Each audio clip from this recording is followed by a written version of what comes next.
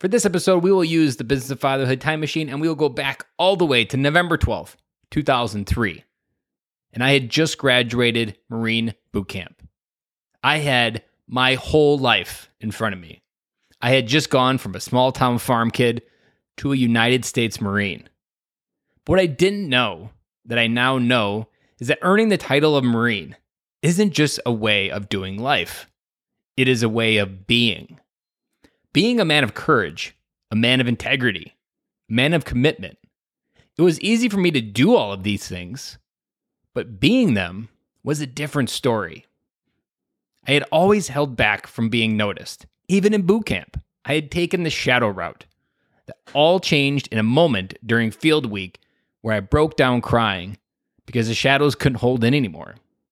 It all came into the light, and I learned a valuable lesson from my fellow future Marines. People get closer when we open up. And it was from that point forward, I had a seed planted for how life really works. But I didn't know how to be those things yet. That took almost a full 15 years later to start being a Marine.